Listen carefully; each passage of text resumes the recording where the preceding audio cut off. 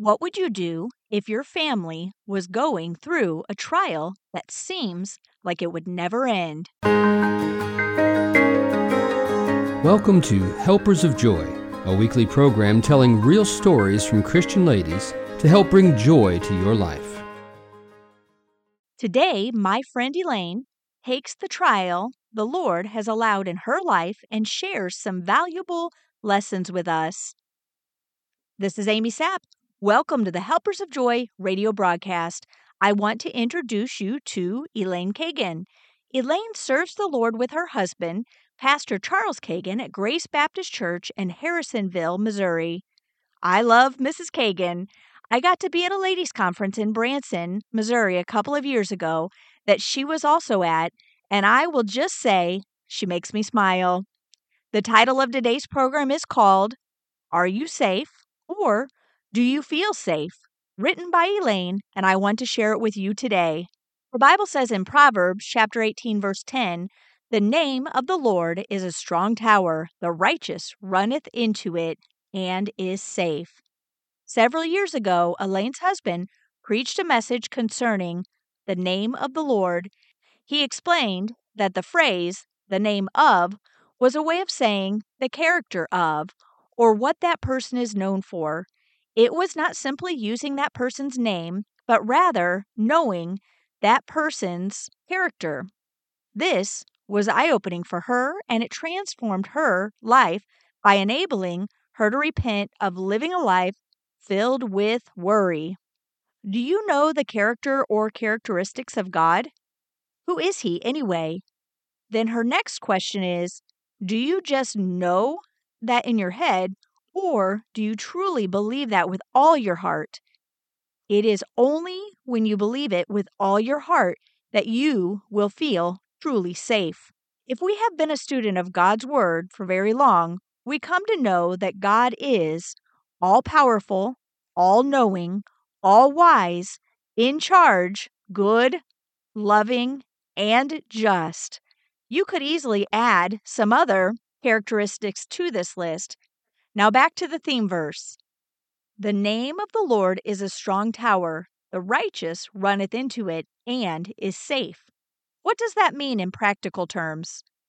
Elaine will explain by means of her own personal experience.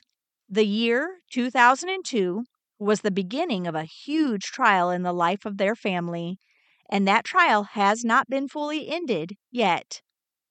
This trial challenged the very foundation of her faith. She is so thankful she had already come to know that to turn away from following close to Jesus would mean certain destruction in her life. Therefore, that was not an option. She often thinks of the scripture in John chapter 6 verses 66 through 69. From that time, many of his disciples went back and walked no more with him. Then said Jesus unto the 12, Will ye also go away? Then Simon Peter answered him, Lord, to whom shall we go? Thou hast the words of eternal life, and we believe and are sure that thou art that Christ, the Son of the living God. When life gets tough and it seems that God is not doing anything, will we still believe that He is who He says He is?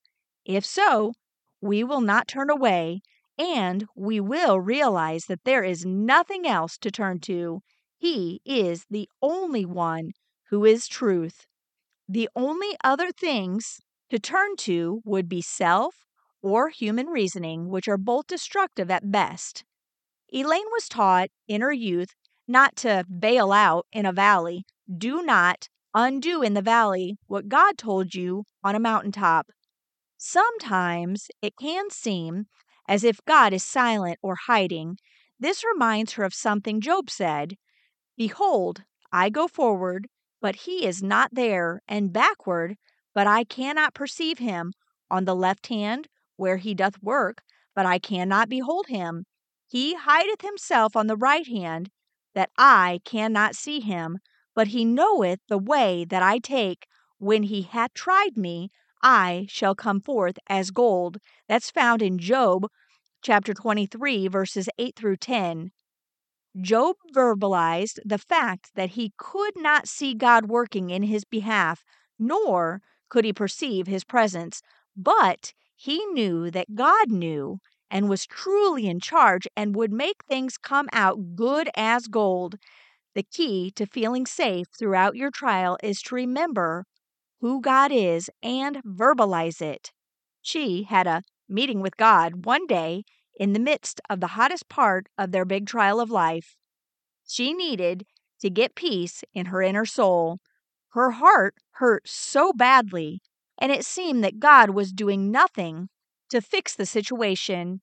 As she was talking to God, she began to verbalize that she knew God was good, that God was in charge, that God loves her and her kids even more than she could ever love them, that God would do the right thing, that God knows every hair on their heads and He cares. She then stopped to ask herself, do you believe that just in your head, or do you believe that with all of your heart?